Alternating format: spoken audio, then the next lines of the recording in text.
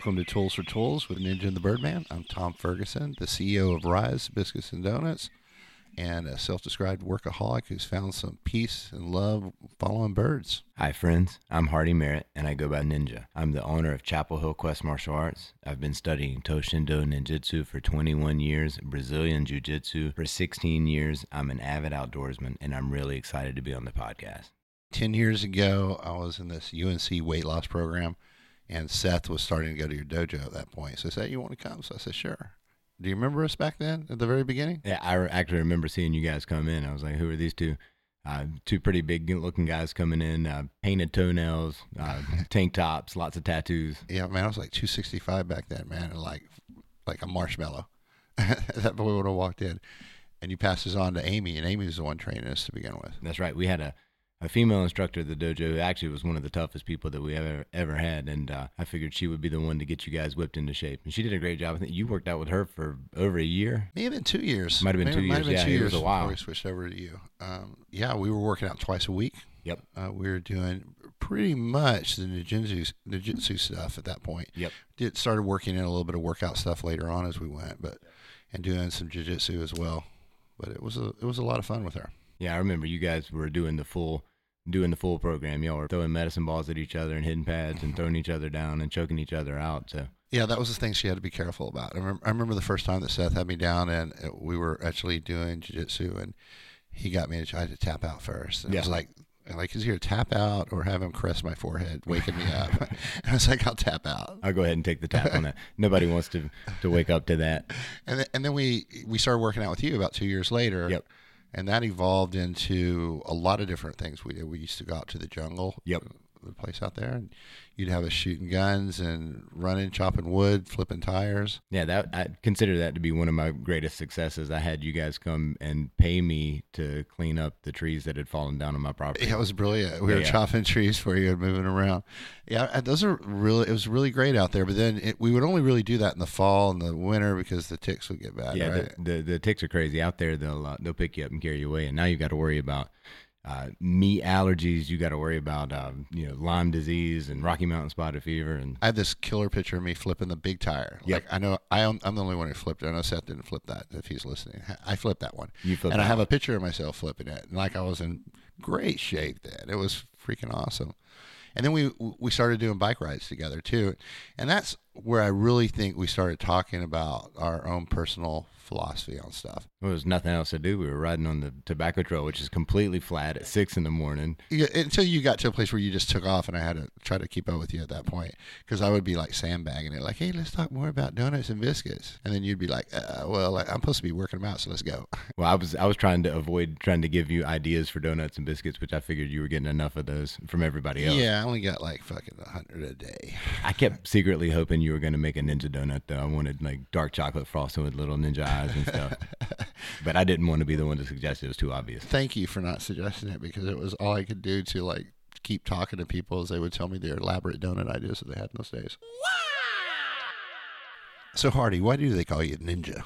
That's a long story, Tom. When I was 5 years old, in 1984, I was laying on the floor at my grandma's house after school watching G.I. Joe, and there was this character, Snake Eyes. And I didn't know what it was about him, but I wanted to be him. And I spent the rest of my childhood obsessed with anything and everything about ninja. There was a guy named Stephen Hayes who was famous. He came back from Japan and he kind of introduced America to real ninjutsu. It wasn't the sort of cheesy stuff with people doing flips and, throwing stars and taking helicopters down and that sort of stuff. And I found an opportunity at the Quest Center right after it opened to officially start training in real ninjutsu. What Mr. Hayes calls it now is Toshindo. And Toshindo is a play on the words of ninjutsu. If you break the kanji, the Japanese character, into two words, it's to and shin. So this is the way of ninjutsu, but it's a cool way to say it. So I started training there 21 years ago under Stephen Hayes, fulfilling a childhood dream of mine. And I guess, considering some of the stuff that I've done, I'm not just a martial arts teacher. I've been fortunate enough to have been paid for my skills in different ways, and I feel pretty comfortable calling myself Ninja. So, Tom, why do they call you the Birdman? Well, that's a short story. It's about 3 months old. I just finished a really rough year in my life, maybe 2 years, And I went to a doctor and looking for some help, and he said, "Man, what you really need is a hobby." And for some reason, I've been thinking about bird watching for the last few years, and I just popped up, "How about bird watching?" He started laughing, and I kind of was, "Why was he laughing at me? Did he not think I could do that? What was the deal?" And all these emotions started going through me. And then he said, "Oh, I wasn't really laughing at you. I was just like, can you slow down long enough to bird watch?" Okay. So I went home and just went deep Trone syndrome into the computer and dove into all these websites, these YouTube videos, websites, learning whatever I could, watching YouTube videos on equipment needed, going to those sites, looking at their equipment, going to clubs, joining clubs, joined 3 clubs at that point in the Audubon Society. And then I read The Big Year, and that, once I found there was a competitive angle to birding, that was like the hook, man. It was hooked, and I was ready to go. That was all it took. That was it, man. Hypermanic Birdman. Hypermanic. So for the listeners out there who don't know, Tom, can you tell them what The Big Year is? Oh, yeah, I can. So The Big Year is something I've been doing for like over 100 years, I believe. It started, they would hunt on like Christmas and bag the most birds. And then they were killing a lot of birds. So they're like, okay, well, let's do this competition of a bird count. And they do it through the year. It starts on January 1st and it goes all the way to December 31st. And you count the most birds that you either see or hear in the calendar year in America and up into Canada. And it's done in the honor system. So you don't have to see them. You could hear them and you write them, and no one can really question you, although I think they know who the cheaters are. Sure. Yeah, so it's whoever has the most birds that year. So you don't have to document them or anything. It's You have to write them down, and there's a lot of good apps and stuff for documenting what birds you see. I can't identify birds that fast in the field, so I have to take pictures. So that's why I've gone crazy with photography. With the photography. And what apps can you use? The eBird is the one that most people use, and it's run by Cornell University, and they have an app where they keep track of birds all around, and they're doing it for scientific reasons, and all the birders are kind of helping them with that information. Guys like me who are just out taking pictures and trying to count birds, they have a name for it. They call us dudes. And we're like, people don't know much about birds who take a lot of pictures, and I think it's like, yeah, there's another dude. I'm that other dude.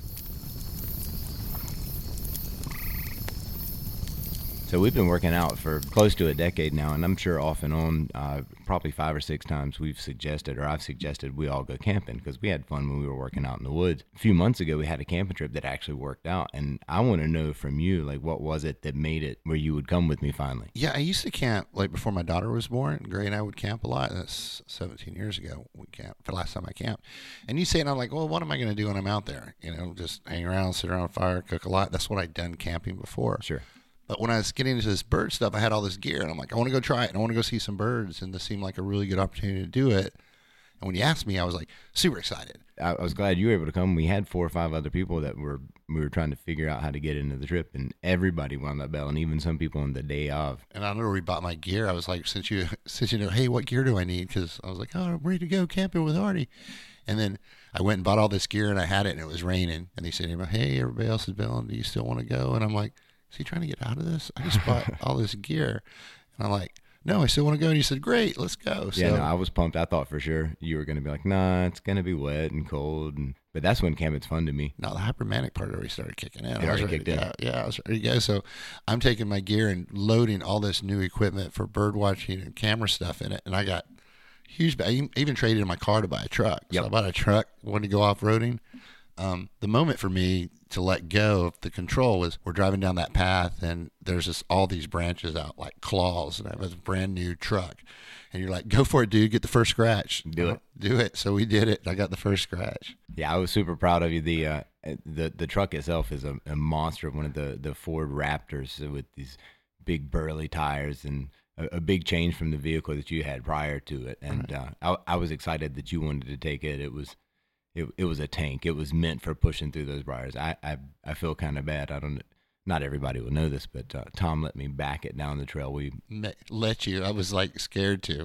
Well, we were going down this pretty steep trail on the side of a mountain. I thought I could get him into this pretty cool place that we parked. We wouldn't have to hike very far, but we ran across a big tree that was across the road. We couldn't move, couldn't pull it out of the way, so we had to back the truck, a pretty big truck, back down the trail, and the rhododendron branches were kind of hanging out on the side, and I hit a vine and I pulled Tom's mirror backwards. So this was a super embarrassing moment for me. But now Tom's got it duct taped on the side. Yeah, man, $3.95 duct tape. Fixed it. It's good to go. It's still there. I don't really know if I'll ever fix it. It looks pretty tough. So then we get there and we're going down to our camping site, and I have my big new backpack full of so much shit.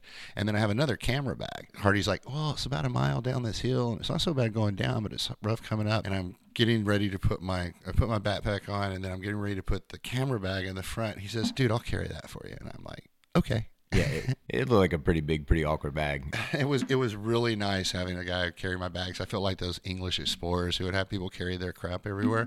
Felt like very special. That's nice. I'm glad I could portage your equipment for you.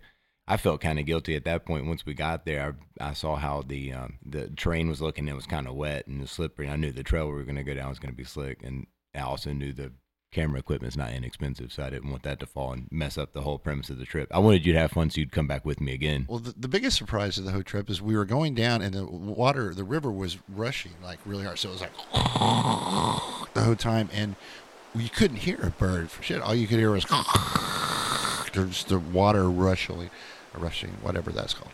And I'm like listening for birds. You can't hear shit. We didn't see one freaking bird in 3 days that we were down there. It was like unbelievable.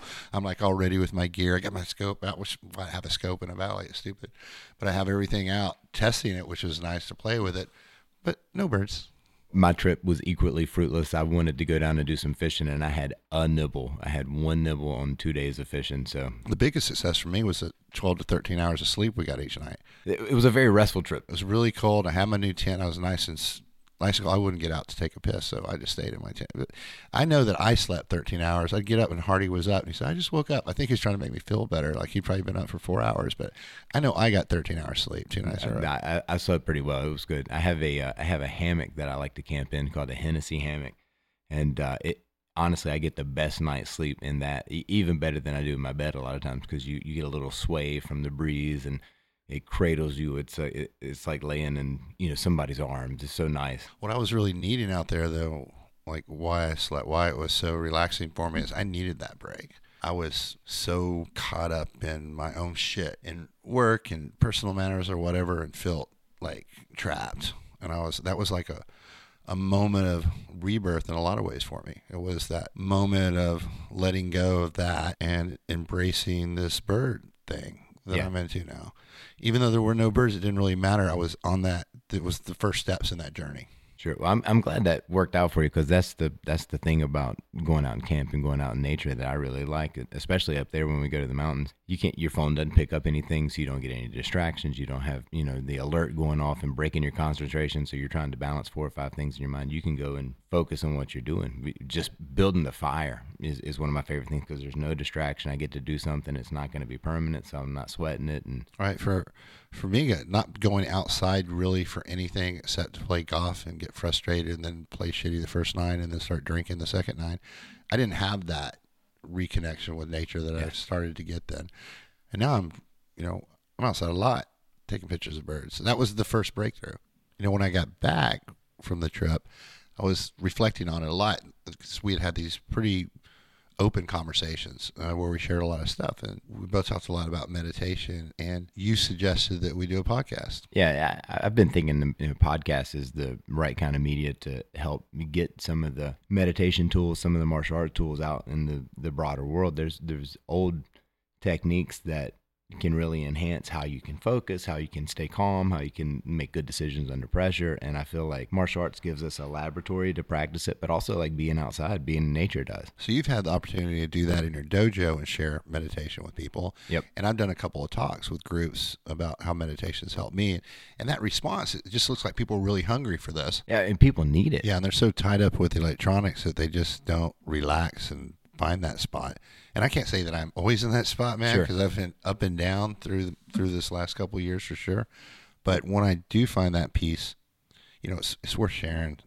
So I kind of have to share my truth to be able to share its effect. Sure. I mean, we as an animal, we're really good at handling acute stress. If something was coming to get us and we had to run and fight and deal with it, we can handle that pretty well. But now with the electronics, with constant alerts, with the stress of daily life and maintaining a lifestyle that we feel like we need to maintain, we're like under constant chronic stress. So this truth, this meditation, this peace, this ability to disconnect or reconnect with something more important is even more necessary now. We knew there was something to it, and just to make sure that the higher spirits or gods or whatever wanted to make sure that we went through this, right when you said tools for tools, I saw something in a tree. I said, hey, stop, that's something over there. And we stopped and went, look, it was a red-shouldered hawk. Yeah, it was massive. And it was my number 100th bird. It's like, I think we almost both teared up and said, well, we got to freaking do this now. Yeah, that was clearly an auspicious moment, right? It was clearly like Tools for Tools was then blessed at that point. So guys, if you're out there listening, this is why we're doing it. Trying to help you. The gods made us, so we're here. Yeah, we called it Tools for Tools because I'm going to go ahead and say it. Tom and I both are pretty big tools. We're knuckleheads. We've made a lot of mistakes, and on that camping trip, again, it's just the two of us out there at night. Like, we had some really open conversations and a lot of interesting parallel challenges and different challenges, and we both have found some unique solutions that we want to try to share through this podcast to potentially help some of the other tools out there, because we know there's more people like us. We're going to look at some of the tools that I bring to it from the martial arts perspective. Tom has got some tools and things that he's picked up in a bunch of different programs and things that he's gone through. We're going to talk about how physical training can help, time in nature. Chasing birds, man, that's total meditation, or even logging them and categorize them as meditation too. So in a deep way that I haven't plugged anything into in a while. Yeah, that's awesome, man. And for those of you out there listening, if you're stressed, if you're tired, if you don't know what to do, if you're pulling your hair out, you're getting mad really easy, you're getting anxious really easy, like, this is for you. This is the podcast for you. Again, like, we're a couple of tools, a couple of knuckleheads that we've seen the light. We're not there. We're chasing the light right now, but it's there. There's something there for you. I'm a bird watcher. I'm a bird watcher. Watching birds go by. Fly, fly, fly. I'm a bird watcher. I'm a bird watcher. There goes one now. For this episode's Bird of the Day, it's the American crow. You know what's so cool about the American crow is that the crow can recognize faces. So when it sees a human's face and the human's an asshole to it, it remembers that the human's an asshole to it. Not only does it remember, but the crow tells its other crow friends that that person's an asshole. Not only that, but the next generation is warned about that asshole human walking around that's mean to crows. So don't be mean to crows. If you're feeling down and out, here's an inspiration. Today's inspiration is a quote from a famous samurai, Miyamoto Musashi, who wrote the Book of Five Rings, or the Go-Rin no Sho in Japanese. And the quote is, "When in a fight to the death, one wants to employ all one's weapons to the utmost. I must say that to die with one's sword still sheathed is most regrettable." In the Tools for Tools idea of using things to help yourself move forward, elevate yourself, a weapon is just a tool. It's a labor-saving device. If you're struggling, don't die with your sword still sheathed. Use everything that you have, everything at your disposal to elevate yourself. Yeah, man, this is really fun to get started on this. And I got so many freaking tools I want to share with people, and I know you have a lot too. Can't wait to get started. I'm going to throw in some birding things too, so people can learn a little bit about that. Don't have to go down that crazy rabbit hole I've been down. I'm excited, man. I'm excited to tell a lot of the stories, some of the stuff that we've talked about, some of the stuff we've gone through. And then I'm excited for you to share some of the stories that you shared with me and to see what everybody else's reaction is to that. Man, we're all kind of on our knees looking for a little bit of relief and some tools to help us. So this will be a great way for us to share it and maybe bring some other people in to kind of give their input or at least some other ideas. Absolutely, man. Well, everybody out there listening, we appreciate you taking the time to listen to this intro. We'll see you next time on Tools for Tools with Ninja and the Birdman.